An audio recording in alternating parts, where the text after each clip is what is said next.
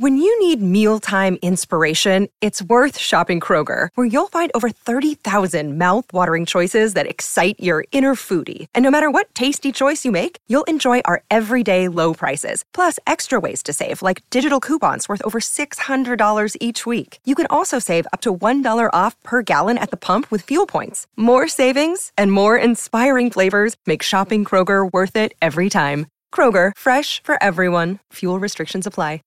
1, 2, 3, 4, 5 on the floor.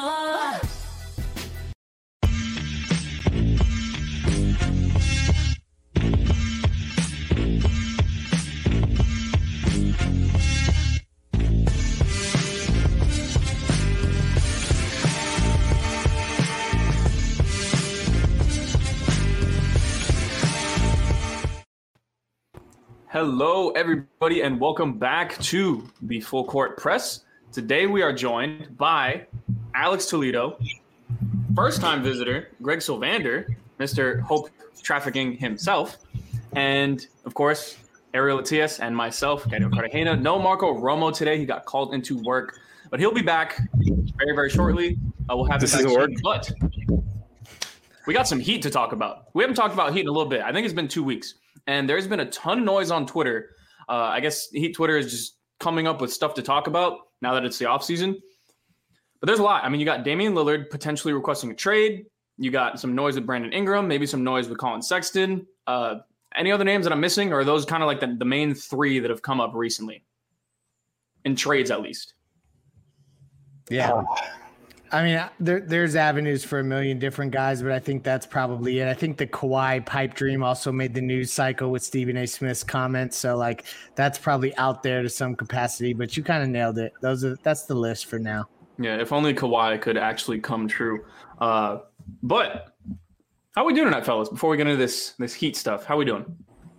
Good, chilling. Good. Yeah, great, man. Like happy you to be here. Like you said, it's been a heck of a news cycle the last few days as it pertains to the Heat and what they might be doing this offseason. So let's get into it. I'm at peace within the noise, just knowing that they're active. Yeah, that's one of the takeaways that I've had too. Like hearing these rumors and hearing that they're interested in every single player in the NBA makes me feel a little bit better. Lonzo Ball, we'll maybe touch on Lonzo Ball later. Dame is actually where I want to start because – I mean, Greg, Alex, you guys released the podcast talking about the Dame situation and whether you try to give up everything you can or if you have to give up Bam, do you give up Bam? So the pros with Dame, obviously, great basketball player. He's incredible. He's an offensive superstar. But does Dame and Jimmy, is that sort of avenue to team building, allocating $75 million to them next season, is that something that you think between those two alone can create the Heat into a championship contender? I think so. I do. But it is like a question. I think it's a good question because like if you don't fill out the rest of the roster in limited way, I know that there's going to be some money freed up if you were to do that. If they were to put all cards on the table other than Jimmy, there will be some freed up avenues for them to kind of fill up the roster. But you really got to like nail those guys, right? You got to get the help that you need to surround those two. Because I do think between Dame and Jimmy, those are two guys who bring it every year and bring it in the playoffs every year, other than this year for Jimmy. I mean, he was completely gassed out, not even trying to make excuses for him. But I just believe in the both of them as real playoff guys who step up their game as shot creators, as fourth quarter players, and just bring all their best stuff comes out during the playoffs. So I believe it's a two that can win. But, you know, I would just do everything in my power, and I know the Heat will too, to, you know, keep Bam off the table until the last second. There's no way I believe that they want to trade Bam already. And maybe Pat would do it, but I bet you they're going to do whatever they can to make sure that they don't get to that point. Yeah, I've kind of mentally moved on from the Dame stuff because I don't think Miami's going to be able to necessarily pull up enough draft picks. And if you're talking about the blue chip young player or whatever player is coming with that package, I just feel like Philly, New York, Boston, they all have these young ascending players that right now may look more attractive than Tyler Hero. A year ago, that wasn't the case. Damn it. But you never, these circumstances present themselves and you have what you have. So to me, like I've already moved on mentally from the Dame stuff, and I'm looking at team building from the perspective of, and I like that you guys named this episode, at least how I had initially saw it was like, what is the best avenue? Like what is the best route to building out this roster? And as much as I'd love the Dame stuff, there's a lot of fun marketability to that, and it would be highlight reels and all of that stuff. I love the idea of it. I don't think it's realistic. I may or may not have 2K on right now with Dame Lillard on the Heat. Just I'm sure. How does he look in the uni? I mean, it looks incredible. I gotta say, after playing a couple quarters with Dame on the Heat, it's a perfect fit. I say go all in. I'm totally with Greg here in that, like, I don't think unless the Heat go nuclear, they opt for the nuclear option and put Bam Adebayo on the table, you can't get in the game. You just it doesn't matter if you get OKC to unprotect the pick. It doesn't matter if you reacquire a 23 first. Like the most you can do is put 3, maybe 4 first round picks in any kind of trade for Dame Lillard. But I'll tell you that Portland front office doesn't care about a 2027 first round pick. First of all, a lot of those guys' jobs are on the line, right? So like that stuff doesn't hold a ton of value to them. They're looking, if they're blowing things up and trading Dame, they need blue chip prospects and they need immediate draft capital. I just don't think there's a package that the Heat have access to, in order to get a guy like Dame. I think the only way they can do that is putting Bam Adebayo on the table. I don't think they will. Whether they should is another discussion. I personally would do it. I've been attacked on Twitter for this, but I would do it, man. Like Damian Lillard is a top 10 player in the NBA. He has some of the most clutch moments, in playoff settings in the last, decade or so. And people love to bring up how he's never gotten to the finals. He's never done this. He's never done that. We need to stop with these narratives. They're nonsense. Narratives are narratives until they aren't anymore. The second best player on any of his teams has been CJ McCollum, right? And he's running up the Kevin Durant, Steph Curry Warriors and teams like that. Like he's just not going to win in those settings. So Jimmy Butler would be the best teammate he's ever had. Erik Spoelstra would be the best coach he's ever had. The Heat would have a lot of avenues to, continue to fill out the roster this offseason if they put Bam on the table and got a deal done. So I get all the future concerns and all of that stuff. I don't agree with it. I understand it, but I would do it if I were the Heat. I have a question. Man, you kind of just sold me right there because I've been on the opposite end of the spectrum. But damn, that was a compelling case you just made. That was sharp. That was a sharp answer. I love that. Dude, because my main thing is like the main argument against putting Bam on the table, and I think it's valid. I don't agree with it, but I think it's valid, is that, you're mortgaging the future and you're cashing in the chip and all of that. But it's like, why are we valuing the championship 4 years from now over the championship over the next couple of seasons? Now, the retort to that is always, well, you're not winning a championship with Dame and Jimmy. First of all, you don't know what the roster is going to look like, so you can't project that. It's impossible. Second of all, the Heat got to the finals last season with Bam and Jimmy as their 2 best players. All right. Damian Lillard, playoffs are an example too that anything can happen. Damian Lillard is a top 10 player in the NBA. He is that dude. He's that good. Like I get the whole, well, the Nets are so good on paper and that you're not getting past them. Where are the Nets right now? Like you never know what's going to happen in the playoffs. You get the best players possible. You roll the dice. That's how it goes in the NBA. I have a question. So what if, and I know that Bam would, like I said, it would probably be the best chip available, but it's hard to imagine some of these teams putting out some of these guys, even though Dame is absolutely worth. But like, let's say the Celtics, right? Are we assuming they're going to throw Jaylen Brown onto the table? Because I know that's like an end all type of piece. Danny Ainge is not in charge anymore. They very well might. Like the Sixers are a different story. They just have to blow it up. I mean, I'm hoping they don't. I'm hoping they don't trade Simmons. I'm ready for another year of this, but because I just absolutely do not want to see Dame Lillard on the Celtics or the Sixers, and I've said that before. But like, let's say it's a scenario where these guys are not putting their best pieces onto the table. What happens then? Portland doesn't move him. He's got 4 years on his deal. Yeah. Exactly. I don't think it's a sort of scenario where Dame asks out and then there's nothing Portland can do in order to keep him. I think he's too loyal where if they show that they're willing to give him what he wants, then he'll end up staying there at least he'll give it one more go round and then they'll have to blow it up. But I don't think Portland's just going to sell him to sell him. Agreed. Like Harden made it as difficult on a franchise as one could make it. I don't think, and they still got a good package. So I just think that ultimately they're not going to feel pressed in that circumstance. But like from Philadelphia's perspective, particularly, you listen to Neil O'Shea, who's been bombing every press conference all summer. Like what? I mean, he hasn't had one good sentence, but you saw what he said today, right? Like one of the reasons why they fired the head coach is defense. They didn't improve defensively, and he spouted out defensive numbers from the playoffs and from the regular season and how they never improved. I could see him selling his own vision. Like, you know what I mean? It's nice when you can pat yourself on the back and say that you're smart and saying like, this is a good defensive minded player that's going to reshape the way we play on that end. And then if they get, Maxey and 3 or 4 picks and whatever else, like that starts to get where I think Miami's not going to be able to necessarily put a package unless they put Bam on the table. But they didn't want to put Simmons and all that down for Harden. And I know things have changed, like it's kind of been enforced that maybe the Simmons things thing don't is going to change, work out. like the Biggie track. But it's almost like it's happened every single time that Embiid and Simmons have been healthy. With Tobias Harris, with Jimmy Butler, with Horford. I know they weren't healthy last year. Simmons wasn't there, but it's just kind of like what happens every year. So I'm wondering if it's just like, where is this actually going to go, right? Is this just a lot of noise for now? Is this like them kind of pressuring the front office to make some sort of win now move that may or may not be available? Like, because it sounds like to me, from what we're talking about here, is the natural endpoint is the blue chip guy, and then not necessarily, the Harden package, which was 4 picks, 4 pick swaps, and something like that, where like Oladipo was kind of just the contract, and it was more about everything else in the deal. So is that where you guys are with this? I'm kind of just like, I don't know. I don't know. I think, yeah, go ahead, Greg.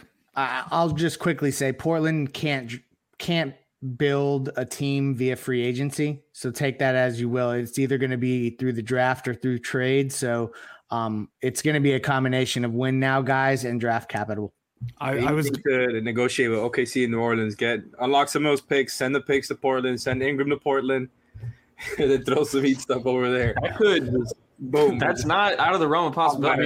I think New Orleans has like 11 movable first-round picks right now. Like, listen, all this stuff we're talking about, it's likely going to be 3 and 4 team deals. Like it's going to be wild like that because they're going to have to get creative. That's how you're going to maximize every team's ability to like use their assets to their advantage and get involved and get in play. So I think it's going to be crazy stuff like that.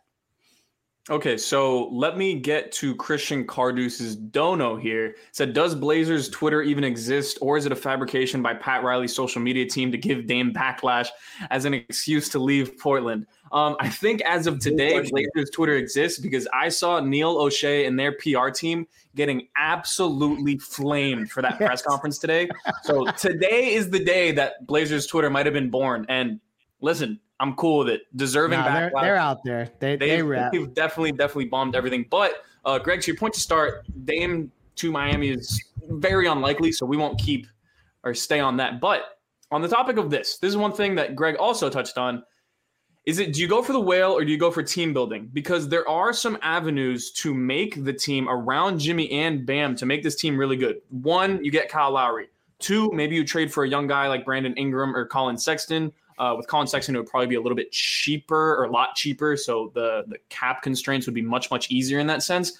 But do you think the Heat's best chance, because you're not going to out-talent Brooklyn, you're most likely not going to out-talent the Lakers in terms of top-tier talent. Do you go for the team that is 7 or 8 deep, and those 8 are all really, really good interchangeable players where you have chess pieces, kind of like the way that the Clippers are built right now? Do you go for that sort of thing? Or do you try to get that third star guy in the building to try to match what Brooklyn and all them have? I think that's the decision that Miami needs to make this offseason. I would love to get your guys' opinion on this. It's the primary question. You framed it up perfectly. And it's interesting. I think that they're going to – so this is how I would approach. First, you scan the league. Can you get a big time guy that like fits that whale category that transcends all this roster building discussion? Like he just transcends that stuff. You canvass the league. Like you hear like these whispers that like Brooklyn would be open-minded to moving Kyrie. Like I know Kyrie and Jimmy are homies. Like, so you check in. It's probably going to be BS and you move on. Ultimately, I think you land in a place where this idea of team building with a more balanced group is probably the way to go. I think that this year more than ever, you're seeing that anything can happen. So like you add Lowry, and to me, this is the key to this offseason, that I want to see them be super aggressive. I feel like there's no reason that they can give that would say that they should be looking down the line. So as aggressive as possible. And it has to be a mix of guys that are win now, but also, and this is why I like this Colin Sexton idea, guys with upside, younger players that you can build around and start to maybe even they can become bigger assets or bigger parts of other deals, but just positive, good players that's guys what I'm looking don't for. Depreciate. Correct. Yes. You've said it much more succinctly than I did. I couldn't agree more. I'm in the mode of just like, yes, if there's this type of orca available who transcends, you go after him, and that's what the Heat are gonna do. We know that, like, if Dame is actually out there, if and when that happens, I'm sure they're gonna do everything they can to get past these obstacles that aren't necessarily obstacles. I know that's how they're thinking, like Leif said last night on 5 on the Floor. But really, it's just like I'm already looking in the mindset of just like, Lowry isn't a guarantee by any means, but I'm looking at it as like such a nice possibility that I'm looking at, okay, what are the ways that you can get Lowry and then plug up other holes, even if you're not getting another, really high level player like some of the guys we talked about, whether it's like an Ingram or McCollum, and not even those types of guys, just like filling out holes with lesser guys. I think that's a damn good team. And let's say, like, you look at it on paper, they're not as good as Brooklyn, but we just saw, even though Brooklyn was banged up, I think they would have beaten the Bucks if they were healthy. I think they're not necessarily unbeatable. And Agreed. let's say, like, they're probably going to do stuff this offseason as well. But I just think it's like you can't have that mindset. Like, what's even the point of being in the league, right? And like, this team was just in the finals last year. You think the front office, the top guys, Spo, like the guys who were there for all of that, are not thinking we can be right back there if we can plug up some of these holes. So that's what I think is going to end up happening. And I'm good with it, man. I think they can be competitive as hell, but just kind of the onus is on the front office and the onus is on the players because, everybody has a bad taste after what happened at the end of the season. I think you guys are on the money. I agree very much with what you said, Greg, in that they've got to scour the trade market and look in every single crevice, every single hole. You try to get, your hands on the best player that's potentially available. But in looking at the free agent class, I just haven't seen a ton that gets me excited as it pertains to the Heat. There are, good rotational players available in free agency, but I just think it all lends itself to the Heat being much more likely to be operating over the cap, picking up the team options, and then seeing what you can attach trade assets to those contracts and what kind of big name players or high level rotational players at the very least that you can bring back. Because like I'm looking at the free agent list and like at the guards, I mean, outside of what, if you get Kyle Lowry, who are you looking at? Reggie Jackson, TJ McConnell. I like both players, but I mean, you're giving them the full mid-level exception to get them to even consider your team in free agency, probably. So that puts you in a place where you're looking at veteran minimums, biannual exception, things like that, and it's just the tier of player that you're looking at decreases. So I think it's more likely, and I tweeted this earlier, that they try to address like the guard market, the guard rotation in the trade market more so, and then you scour the free agent market with your mid-level exception, your biannual exception, and a bunch of minimums open, and you're giving those to the wings and the bigs, because I think there is a good core of wing and big players on the market, but as far as the guards go, it's not very good. Harrison Barnes? Yeah, no, I mean, I think you're totally onto something there. I think that they're going to operate above the cap. There's no doubt about that. So you talk about the mid-level exception. There's not a lot of guys that I would say, like, I feel comfortable giving multiple years at that full mid-level that's out there. Like even TJ McConnell, as good as he plays, like, are we really giving him the full mid-level for 3 years? Like, that doesn't sound like a good investment. I don't know. Maybe I could be talked into it if Jimmy really loves it, but how much of this we're going to do it because Jimmy loves it stuff are we going to really do? So like, to me, I would think that they would actually look to split the mid-level between a couple guys and try to bring back maybe somebody who was on the roster like Dwayne Dedman, or they take Andre Drummond and another guy because there's been reported interest there, although I don't like that at all. We go on record as saying that. You do meditation whenever that name gets right. For the Heat. But so I think they'll split the mid-level. Where this gets dicey, back to what you said earlier about the trade market, is like, if you don't address the front court partner next to Bam, the scoring deficiencies, and the point guard problem all via trade, I don't think there's a player good enough at the full mid-level to plug one of those three holes. And that's where the issue gets, particularly dicey. It's a little bit too many holes for free agency. Let me, if you guys don't mind, let me throw out a few free agent names to you that I think might be around the mid-level exception type money. So let's say around $8 to $9.5 million per year. You tell me who you feel comfortable giving that money to. Will Barton, Otto Porter Jr., Josh Richardson, Torrey Craig, Doug McDermott on the wings. Will Barton. I like 4 out of 5. Okay. I don't remember who was the one I didn't like. God. In theory, I would absolutely throw that money at Will Barton, and Doug McDermott is like a guy I would like as a Duncan replacement, or even if you can get him to split the mid-level, I'll have him come off the bench. Why not? We can take a little bit more shooting, but again, that's something that you can do if you're also plugging other holes with trades or whatever, and with whoever you sign. So I just think in theory, I would take some of these guys. I think Barton is a nice name. I like that name because you kind of get a little bit bigger in the backcourt too. I think he can play small ball 3 for a little bit. He attacks the basket. He's not in the prime of his career, but he's still a pretty good player for a team trying to win.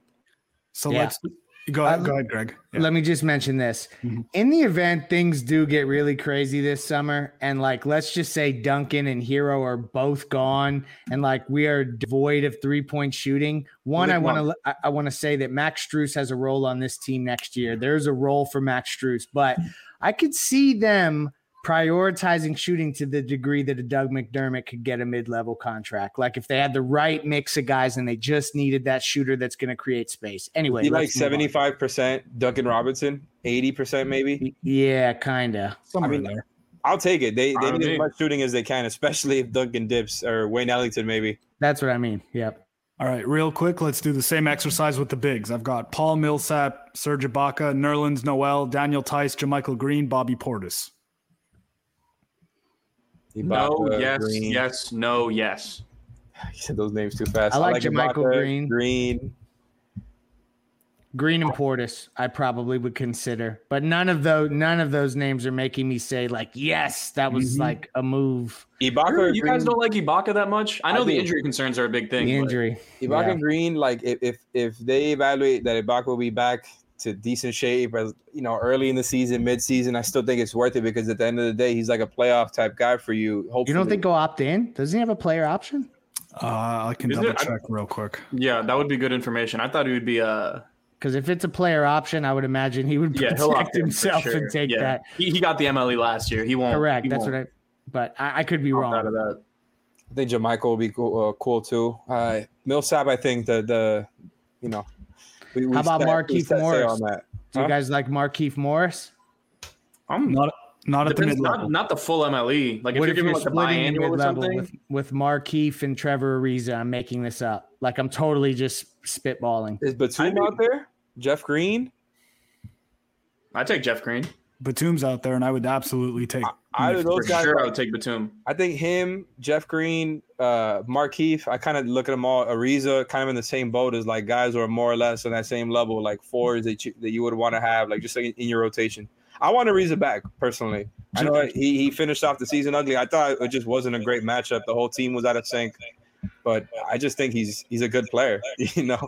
So I'll take Ariza back cheap if he wants to. If he wants to come back on the cheap, and Markieff isn't a terrible idea, but you just got to do so much elsewhere where it's you got to make sure you have everything else plugged up. Yeah, he's got to be your 10th guy. I don't think he's in the playoff rotation.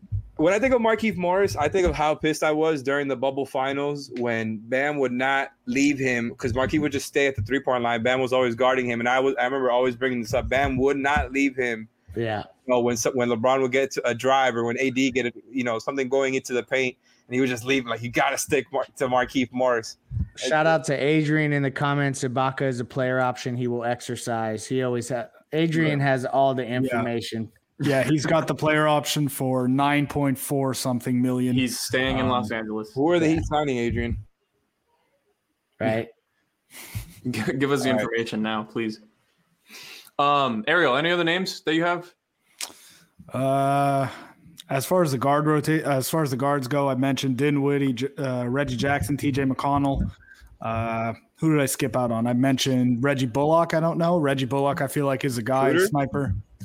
I'm not in on Schroeder. I feel like he's going to command a little bit too much money. I think his idea of what he's worth is a little bit inflated, probably. And no, I'm not in on Schroeder. Yeah, I'm out on Schroeder and Dinwiddie for the Miami Heat. Hot take.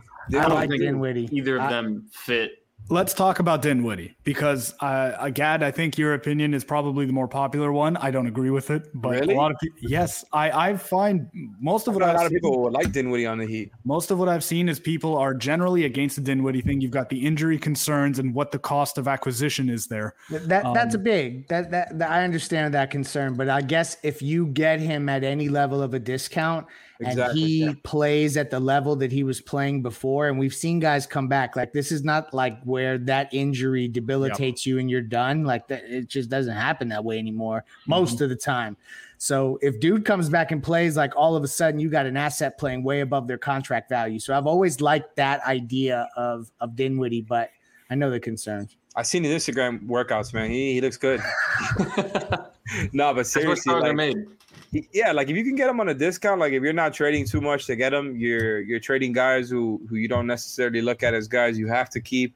Like, I don't think it's a bad idea. You know, I wouldn't say, get Dinwiddie and don't go after Lowry. No. I'm not implying. But even let's say the Lowry thing just doesn't work out, they don't get another guard. Even if they just come back with kind of the same rotation and Dinwiddie instead of none or something, I'd be like, it's not great. I'll be disappointed. I'll go on record as saying it's just a clunky fit, and at the same time, like, he's not someone that's going to make others better. I think he's going to be a six man in the sense that you need him to go get a bucket. If that's what you're bringing him in to do, then sure, but you're going to have to pay him more than 6-man bucket money. I just don't see a way in Miami where he would overplay the value of his contract. I think if he goes to the Lakers or somewhere else, or like the Clippers, stays with the Nets, anywhere else, I think he can end up doing something like that. But with Miami, with Jimmy and Bam, I don't think he's a guy that's going to be closing for you reliably, and that's kind of where I want them to allocate money right now. Man, my bad. I'm really interested because, like, we talk about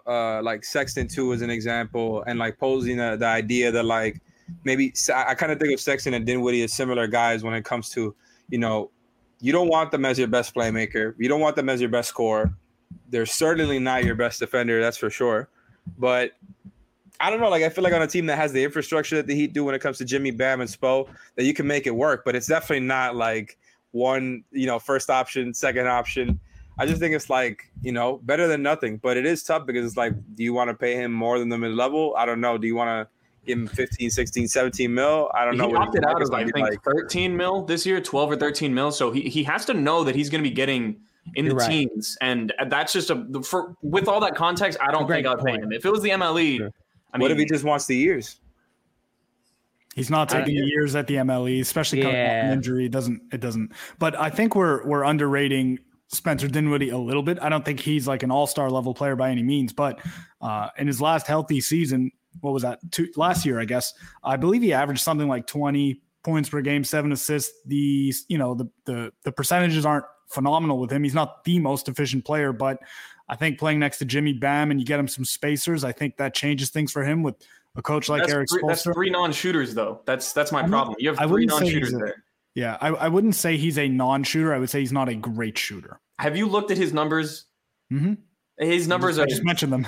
He's very close to Jimmy Butler-esque in terms of shooting threes. Yeah. So, I mean, can he hit the mid-range? It's sure. weird because I've seen him be a good, like, pull-up shooter before, especially in the mid-range, like you just said. But it's funny because I don't, like, you think of him as a non-shooter, and I know Ariel said, I'm kind of on that same boat, but you might be right. We could just be in denial. We were thinking of the old Dinwiddie. Talk about non-shooters. What do you guys think of Marcus Smart?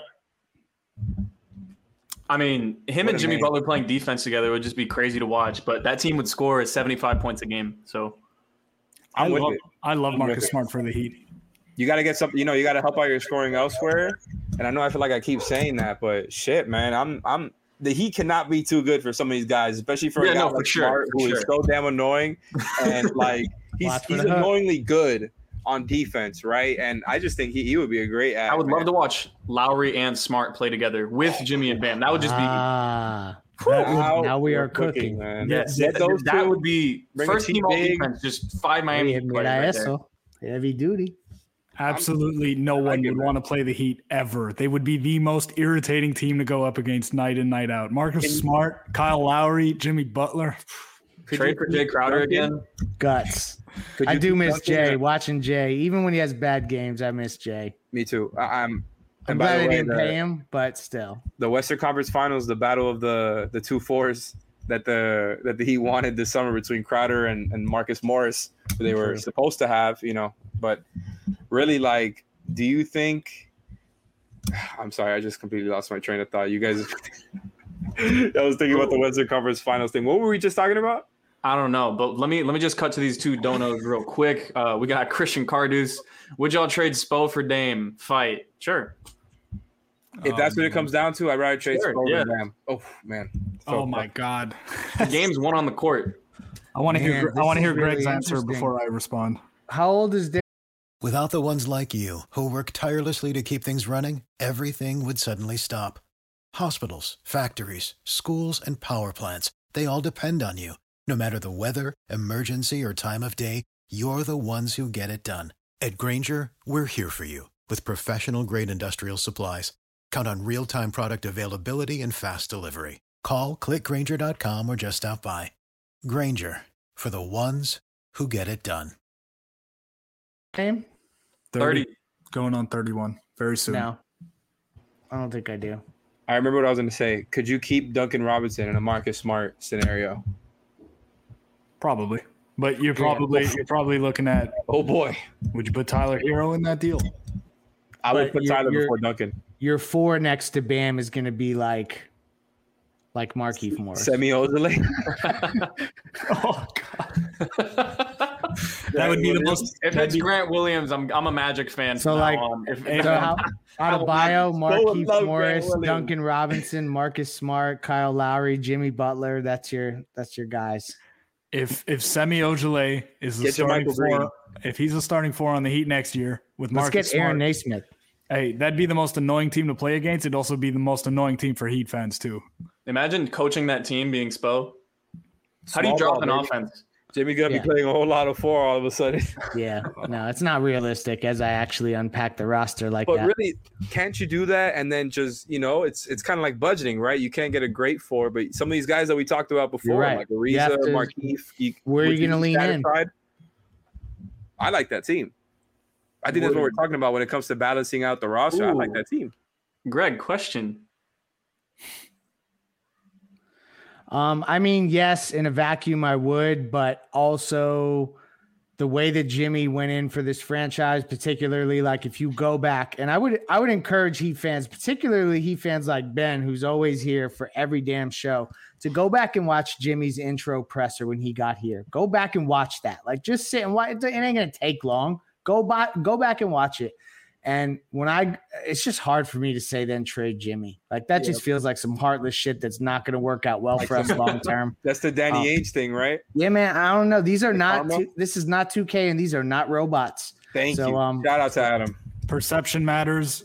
Relationships around the league matters, right? Like if you move Jimmy after touting him as your guy and what he did for you in the finals last Isaiah year, Thomas, right? it's a bad look, Yeah. and it puts the Heat. It puts the Heat maybe right back where they were when they let Dwayne walk. That was But they got Dame, Kawhi, and Bam, so I don't know. Fuck what everybody else thinks. Trae Young out for Game 4.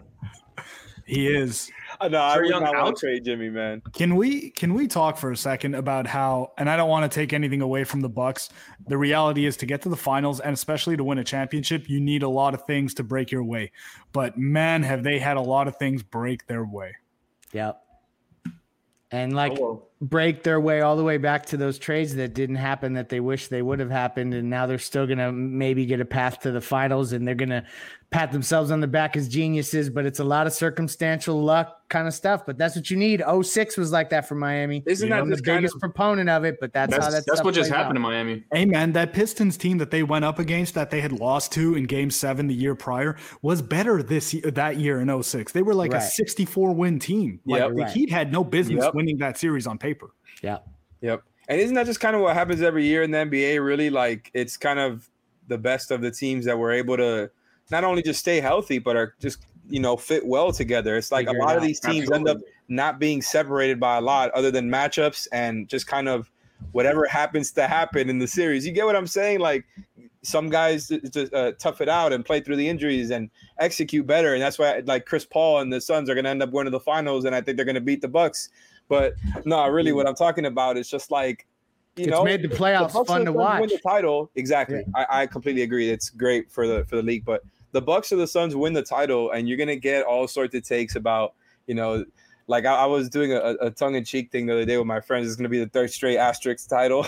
Oh yeah, like Mike Greenberg is totally gonna go for this. Is this bad for the league? Oh, stop it. Let's talk about it for 6.5 hours. I don't want to hear it. It's been great. Like obviously the injuries is the annoying stuff, right? But it's been at a higher rate than normal. But really, if you're really gonna say that this is the third straight asterisk title. Doesn't that just mean that this is what happens every year? That the injuries just get ramped up, and it's about luck and execution and chemistry. I feel like in matchups. I don't know, like all that playoff shit that we talk about. This is why I've been going to war with some of Heat Twitter over the last few days, and that every time something's thrown out, it's the response is met with, "Well, that team's not beating Brooklyn. That team's not going to the final." Wow. Listen, man, you put the best team possible together, you get them on the court, and you roll the bleeping dice. That is how you win championships, man. Like games aren't played on paper. Injuries happen. The chemistry sometimes isn't perfect. There's so many factors. I hate that retort. I hate it. Are you just not supposed to make the moves because on paper it doesn't make you the best team in the league? No, you make the moves and then you roll the dice. You put the best team together and you go for it. That's it. You can tell we're all big Lowry guys. Listen, 100%. For years, he's a good player.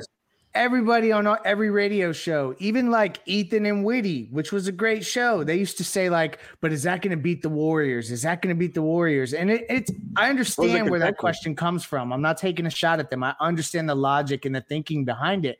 But then all of a sudden, we woke up one day and the damn Warriors. That shit was over with. So like you have to build to win now, and you never know when you break through. And like the Heat showed it in 2020. Like they could have broke through and gotten one right there. Like that stuff happens. I will go to my grave saying that the Heat were winning that championship if they were healthy, man. Agree. 05-2. 05-2. That's your all-in move, PJ Tucker. I do want to get to one dono here again. Is he a free agent? Yeah, but I think do they have bird rights on him in Milwaukee? He's going to stay in Milwaukee. Really? I would throw him right into that category. Give me him over Markieff. Give me him over. For sure. I'm just not giving up a first to get PJ Tucker. No. Anyways, definitely not. Corbs, thank you for the donation. Dinwiddie is the way to go if we lose Duncan or not get Kyle. I don't see Dinwiddie as a Duncan replacement. No, he doesn't. But I mean, he is a functional point guard, which is probably better than most of the guards that we had last year. So Dinwiddie will be the future Dragic. This is a good question, though, and we can go around quickly on it because I don't want to take the show too long. But we're having fun talking through this stuff. If they lost Duncan, who is the damn like they need a marksman shooter with Jimmy and Bam as the two building blocks? Who the hell is it? Can I throw 3 names? Yep. Okay, so 1, we talked about him, Doug McDermott. Mm-hmm. Yep. 2, Max Strus. You just have to have a really. You have to have. Come on, no. I want some. You don't want to rely names, on the sharpshooter. I think what you're doing is you're getting a collection of players who can actually create their own shot, and then you don't need to rely on a sharpshooter. Or 3, JJ Redick. I was gonna say Malik Monk actually. Ooh, I like that. God. Terrence Ross is he in the market? Wow. I think Malik Monk is like low key. If you think of players that have a little bit of upside, aren't going to be that expensive. I mean, he'll be really cheap. Would you give him the mid-level? Is that what he's looking for? I don't know what he's looking for. He's a restricted free agent. I think he's looking for anything he can get. But he shot 40% on 5 attempts a game from 3 this year. I would take him. Easy. Wayne Ellington Wayne Ellington with more upside. I'll take it. Kentucky. How do you guys feel about him on defense?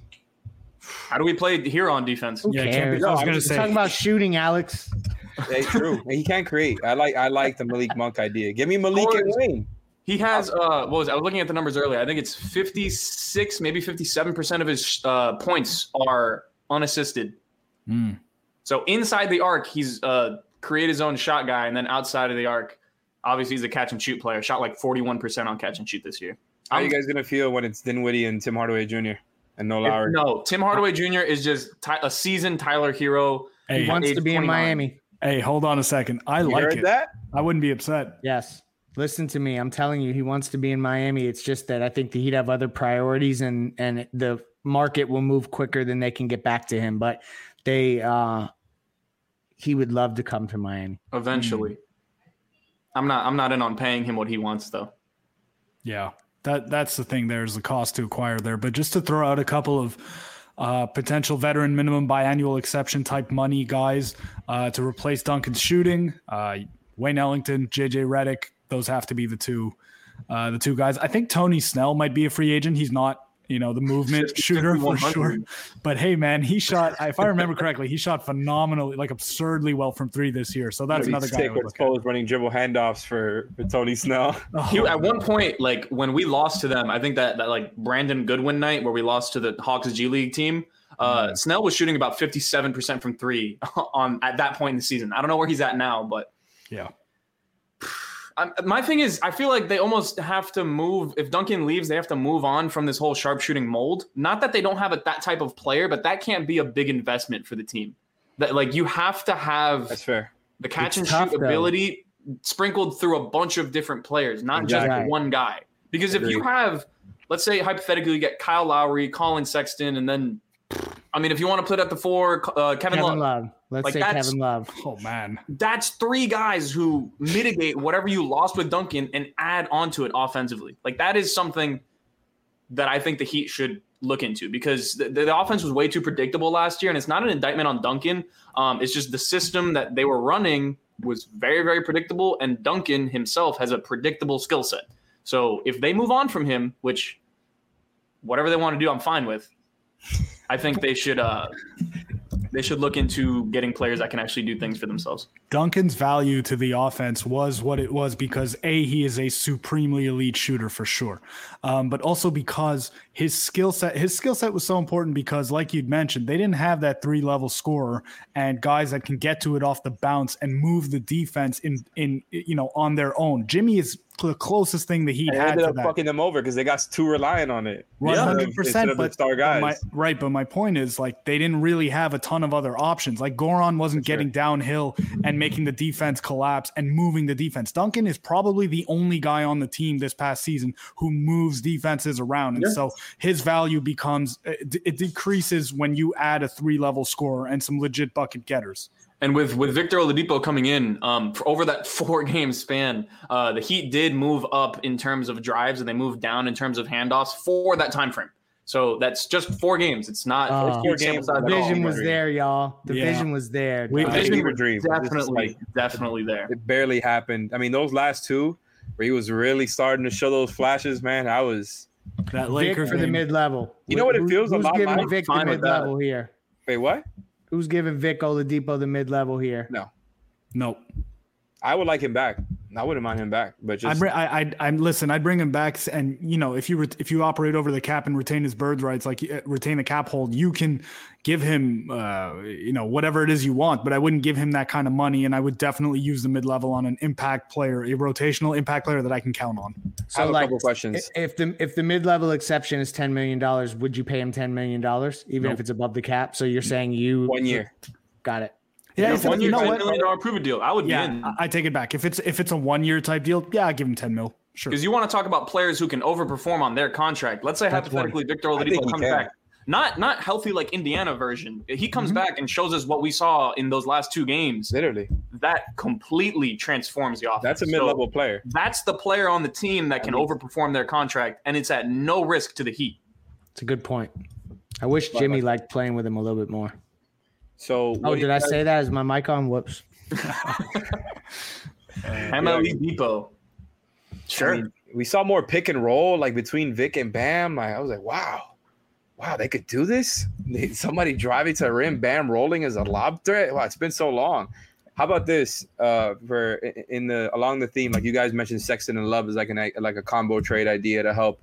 What about let's say that again the Lowry thing happens and they somehow find a way to trade for Harrison Barnes and one more guy there, whether it's like, let's say Duncan walks and it's Buddy, but maybe Duncan doesn't walk. You get somebody else from there.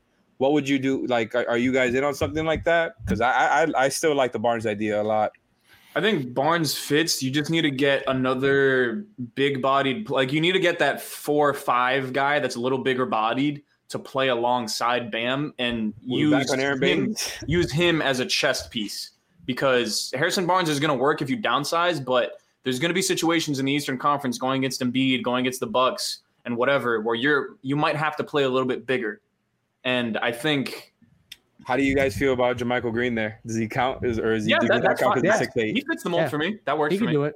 Okay. I love JaMychal Green, and I just want to say, Gad, like you make a really good point in that in certain scenarios, if you're projecting into the Eastern Conference playoffs next year, the Heat are going to have to upsize to match up with some of these teams. But again, man, we saw them get to the finals going small at the 4 and switching everything. I think that's for sure. But the one team that they played was a self-destructive offense in the Milwaukee Bucks. That was the one big team that they beat. Right. But that is, I mean, listen, Drew Holiday changes the equation for them for sure. But the fact that they're still assuming, they don't replace Brook Lopez with somebody, they're still going to be dropping predominantly when he's in the game. And you're going to be able to take advantage of that with pull-up shooting and just quicker, faster guys. Like it makes Brook not unplayable, but it creates problems for them. I think my point was, though, that I think Eric Spoelstra prefers to play that way. I think them wanting to go bigger is a Pat Riley thing from what I gather from you guys' reports and all of that stuff. It comes down to this. Riley's like, play however you want to play whoever you want to play. I don't want to get involved in that decision making. But next year, there's going to be a human being on the roster that if you have to get 10 rebounds tonight, you're going to be able to put him in the game and get 10 rebounds. That sounds like Andre Drummond. Beautiful. Give me Boogie over Andre. Like that's essentially what it is. Is like Riley wants to know in good conscience that there's a guy on the roster capable of getting double-digit boards, and that is on the roster and be damned. It's already there, man. Yeah, I agree with that though, because you have to be versatile in your approach. You can't pigeonhole yourself into this one thing. 100%. And if for some reason the one thing does not work, you have to be able to pivot. Even if it's not an upgrade of a pivot, you're probably putting worse talent on the floor, but you have to be able to adjust, because if you're able to do that, then you can make adjustments. Spo couldn't make any adjustments in this series against the Bucks because there literally was not personnel. I mean, he was playing Trevor Ariza on Giannis. You're right. He's going to lose that 10 out of 10 times. Yeah. And to that point, actually, I mean, we're seeing it with the Bucks this year in their run, right? Like if they need to play big, they put Brook Lopez in the game, they drop everything and they dominate the paint. If they need to get smaller and switch everything, they put PJ Tucker in for him and they're able to be malleable in that sense. So you're right. I do agree. You do need to have versatility for sure. That's what you need. Listen, the Hawks are going that way too. That's why they drafted Okongwu. They have Capella. They have Collins. They're going to play Okongwu. And he's even giving them good minutes. And he's just a rookie. Like you get these kinds of guys that are defensive cheat codes like Bam, Giannis, soon to be Okongwu. They make a difference. But you also need someone that can help in that sense of rebounding when other teams are different in that approach. That's what I'm saying. Like they have to nail it. They have to nail it this summer, right? And yes, like I've been saying it this whole time. Like why do we got to argue about whether or not they downsize or play big? Like you can't just get like one of each and just try out different things when the matchups. Imagine having options. What is that? Yeah, that's where I'm at. Like. Yeah, we want to bring but on. But Dedmon showed that, like, he plugged some of that late in the season. Like, it was a breath of fresh air to see that guy come in and grab 11 rebounds on straight energy. Like, they need some of that. There wasn't an attempt to get Dedmon into the game. I think he would have been able to make a difference, at least in that regard. Does he overcompensate in other areas and kind of lose a little bit of things, like some athleticism and whatnot, or people moving? But he's better than Drummond. He is, for sure. And he can theoretically spot up like not every possession either, obviously. Right. But we're talking about overplaying your contracts, right? And the defense, the defense is fine with Dwayne Dedmon finishing possessions, shooting threes. I think the type of player that Gad is pointing to has to be a player that Spo is comfortable playing with Bam. Like That's why I that keep is pointing. really the most important thing. It can't just be somebody who's coming in for 12 minutes a game to help you out in the paint. Like it needs to be, if you need to pivot and change the way you play and upsize, it needs to be somebody that you can play for 25, 30, 35 minutes next to Bam. Bam just has to hit four. corner threes, and then this is all solved, y'all. Yeah. Get a downsized 4 and then get somebody. And I know I keep saying his name, but he just it fits perfectly. I don't know what else to say. It's Jermichael Green or Ibaka if his health can somehow get back to normal. Like those two guys are right there, and I know both of those guys could play next to Bam. And I know Spo would be open to it because we saw him, give Dedmon a chance. And I know he didn't really give him a chance next to Bam much. But I just think if he has a big who shot that he can believe in as a spot up guy, I think that's a good move, man. Get a little bit of both. Switch up your style. There. A guy that I've been on for quite a while, honestly. Rudy? Yes. You get. I don't hate the Rudy idea. You get Rudy Gay. You get Jermichael Green. Those are your front court investments because you don't need to spend too much. I think the front court is more replaceable than a lot of people think. So like you split the mid-level, you're saying? Something like that. You just split the mid-level, give one mid-level, give one biannual. I don't know how it would work. I'll let Andy figure that stuff out. I don't have enough time. But Boogie, by the way, for Christian. You get those guys, you spend on Lowry, and then you still have Hero, Precious, KZ, and whatever pick you want to unprotect to make another sizable upgrade in the guard department. And then you have a team that actually makes sense. You have that versatility. You have the ability to bring a solid 8 to 9 guys that can compete with anybody else's 8 to 9. Are they going to win? I don't know. But I will always say this. Get Jimmy Butler in a dogfight, and I'll take my chances. I'll see what happens. Obviously, it didn't work out this year. But just get those 8 to 9 guys that can fit different styles of play. You don't need to be this one-style team and try to live or die by whatever it is that you want to do. Have a versatile approach and see what happens. Mm-hmm. I think that's a really great spot to end, y'all. Well, I think I've seen the worst question of the night. Would you take back Myers for the minimum? No. Never. The minimum is overpaying him. My mood. I got hyped speaking, and now I heard that name and nothing. Most overpaid player at the minimum. Okay, so now we can't end there because it got sad. We could cut it off before. So let's talk about the NBA playoffs because we are virtually a week away from having the NBA Finals set. Yep. Hypothetically, I think it's going to be the Suns and the Bucks, unless you guys see one of these teams making a comeback. I mean, the Clippers could. I don't really see it happening though. So I was thinking. Do any of you guys see the Clippers or the Hawks pulling off comeback? No. Trey's health is the thing that swings it. If he can come back right away, but no. I think the Suns are getting there. But I don't know because you know what? Let me shut up, man. Let me shut up. I've seen what happens with Chris Paul before. As much as I love him, not that it's his fault, but it's happened. So let me shut up. The Western Conference Finals are still open. I'm not picking a team yet because Phoenix, Milwaukee. I'll go on record as saying I think that's the finals, and I think Phoenix wins. I think that they are going to be more explosive, and that that Devin Booker, who's had a few tough shooting games in this Clippers series and stuff like that, that's going to change in a series against Milwaukee. I don't know. I like that matchup for Phoenix. Me too. Two drop killers. I've been on the Suns since the playoffs started. But as far as that series goes, I will play devil's advocate here and just get to, first of all, I mean, blowing that game at home in Game 5, you needed that one. Like that was probably your best opportunity to close out the series because now you've got to go on the road and win a game in LA where they're feeling good, man. Like that was a huge win for them. And I will add that I saw today on Twitter that Kawhi Leonard and Ivica Zubac are game time decisions for tomorrow. I don't know if that means anything, but they were listed as game time decisions last I saw. Drug test them so immediately if they play. He goes from sitting in like the stands, chilling with his family. Could you going crazy? That was one of Mike. That was Mike Breen, right? Yeah. One of his best calls. That man is. He's a GOAT. He's elite. He I really hope we see Kawhi play. Like that would be awesome. Like that would be fantastic. If the Clippers somehow do get through this series and he comes back in the finals, and then they were to beat Giannis and Kawhi gets another ring, it would be a weird way for him to accomplish that. But man, like that's a huge thing if they get that far. Paul George shut a lot of people up last night. I want the Suns to win. I don't hate that scenario. Like, I don't have nothing against Kawhi and PG. The other guys on that team are stepping up. It's kind of cool, right? They're like Ty Lue. I forgot who said this. Somebody said Ty Lue is the anti-Doc. And I think it just keeps popping up in my head every time.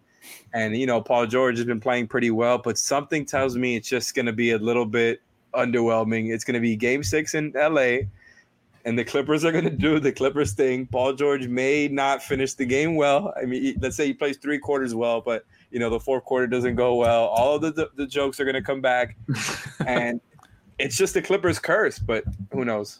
I will say this in defense of Paul George, who I'm not a particularly big fan of. I don't think he scored under 20 points in any of the games in these playoffs so far. So he's really showed up. But on paper, the Suns are the much better team, right? They have, considering the injuries, of course, they have no holes on the roster. They're tremendously balanced. They're malleable. They can play different styles. They can play fast. They can play slow. They can go inside. They have bucket getters at all 3 levels.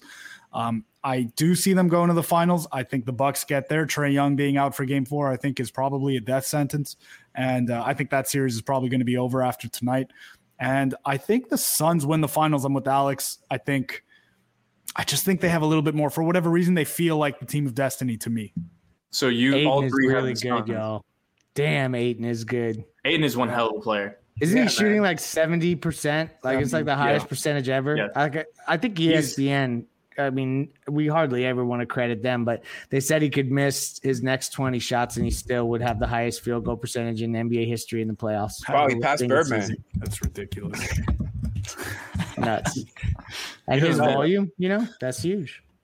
Is the Bucks size going to mitigate Ayton at all? I'm not, trying to talk shit at all. Alex, I'm just you posing the stole question. my points. I didn't get Really? to my finals pick yet. No I think way. the Bucks win the series. I think the they're Bucks not win going to know finals. what to do with Ayton. That's I think it's one fair. of the problems. The Bucks should be able to win. Like, they should be the favorites in that series, even though I'm picking the Suns. I think Ayton against Brook Lopez, Ayton probably gets those rebounds, but the problem is the Bucks as a team, when they rebound as a team, we saw it in round 1. They're just ruthless. Like, Giannis is a hack on the rebounds, and you have Drew, who's a good rebounding guard, or at least good at boxing out. Chris Middleton. They're big everywhere, and they're starting PJ, right? Yeah, like everybody is fundamentally sound when the ball hits the rim. And that's something that I think is will play a factor in that series against Phoenix. And I think after seeing what Pat Bev has been able to do with Devin Booker, not completely shut him down because Booker still had great games, but he's been able to turn him more into a volume scorer as opposed to an efficient guy. That's the blueprint. I think Drew Holiday is better suited than anybody in the NBA to do that. So I think it's going to be one hell of a matchup. But then what do you do with Chris Paul? I mean, listen, Chris Paul is going to cook, honestly, regardless of who you put on him. If he's going to take those shots that analytics hate. And if Chris Paul makes them, congratulations on your first championship, Chris Paul. But, I mean. Quick counterpoint here, though. The Bucks give up a ton of threes, and the Suns have 3-point shooters at literally every spot on the floor. This is true. So this is true. That's one area where they can take advantage. Jay Crowder's on the Jay Suns. Crowder's MVP. The Suns are winning the title. Jay Crowder's on the Suns. Hey, you remember what he did to the Bucks last year? It's over. Keep that in mind. It's true. It's true. I think it's going to be one hell of a series, honestly. Like, after all the things that have happened, it looks like we're going to get, fingers crossed, 2 healthy teams in the finals. And it's a matchup that, I mean, it's hard to predict. Like, the Suns, I guess, stylistically might have a bit of an advantage on the Bucks. It's tough to pick a Budenholzer coach team because he's probably going to tank at least 2 games in that series just by default. But I think the Bucks are going to be able to pull it out.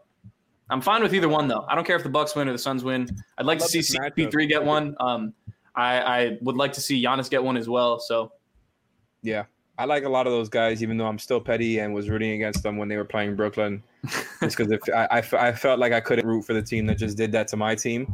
I felt like I just couldn't do it. I feel like I've gotten over a little bit now, but I just think this matchup is great. And, not to do the whole great for the league thing, bad for the league thing, because I don't necessarily like those conversations, but I do think it's good because it's kind of a different type of finals. It's 2 teams you don't see in the finals. Literally, you never see in the finals, but it's 2 teams you want to watch, though. It's not like, I think it would have been kind of ugly if it was like the Jazz, for example, right? Where like not a lot. Jazz Hawks. Yeah, like Jazz Hawks or even like Jazz Sixers. I don't know, man. That's terrible. But like with the Suns, you get Chris Paul and Devin Booker. I mean, Aiden's balling too, but those 2 guys by themselves is like it makes it worth watching. The Bucks, obviously, you've got Giannis, who's a damn freak and who's dominant and is kind of the closest thing we have effectively to Shaq in the modern league. And just, I think it's a really good matchup. And it's to, you know, kind of shut up the conversation about, oh, it's always kind of the same teams over and over again. Mm-hmm. I think it's good, man. I think it's great for the league. And I want to see that matchup really bad. I think, Ariel, I thought you were going to make a point there. I thought you were frozen. I was going to. Oh, no, go ahead. Go ahead. That's all you. No, I mean, I was going to pull. I don't even know where I was going. I was going to have to come up with something because you were frozen, my guy. But I'm excited. Look, if that's a finals we get, I think it's probably, I want to say, look, before Anthony Davis, LeBron James, you know, all that stuff happened in the first round, I had the Suns on here winning that series regardless. Take your victory lap. You deserve it. I genuinely believe that they are one of the more, even still, underrated teams in the NBA. Like, they, again, have no weaknesses. I just think down the stretch of games, because I think in a potential Bucks-Suns series, you get a bunch of close games, right? Because they're both very good teams. I think they're similarly matched in terms of how good they are. I just trust Chris Paul and Devin Booker down the stretch a little bit more than I do Giannis, Chris, and Drew. And that's where I think that's where I think the series is decided. How about campaign for the mid-level? Oh man, yes, I'm glad you brought him up. I like the real CP sneaking us in here. I'm up against the clock. I got a hard out here in 1 minute. Campaign and Victor Oladipo is my backup backcourt. I have no idea. I can't answer. Yeah, we'll have to see what happens. But we are wrapping up here. Alex, thank you. Greg, thank you.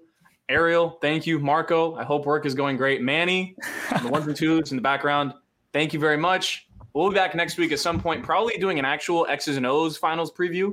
But thank you in the comments, everybody. And y'all have a good night. Stuff. Play the video, Manny.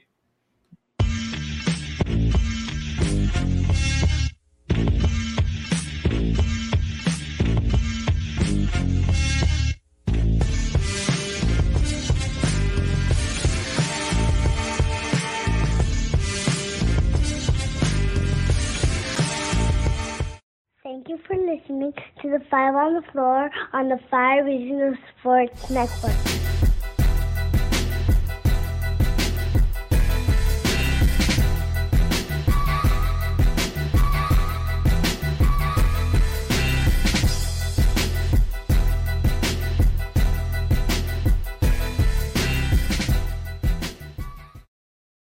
For the ones who work hard to ensure their crew can always go the extra mile, and the ones who get in early so everyone can go home on time, there's Grainger, offering professional-grade supplies backed by product experts so you can quickly and easily find what you need. Plus, you can count on access to a committed team ready to go the extra mile for you. Call, click Grainger.com, or just stop by. Grainger, for the ones who get it done.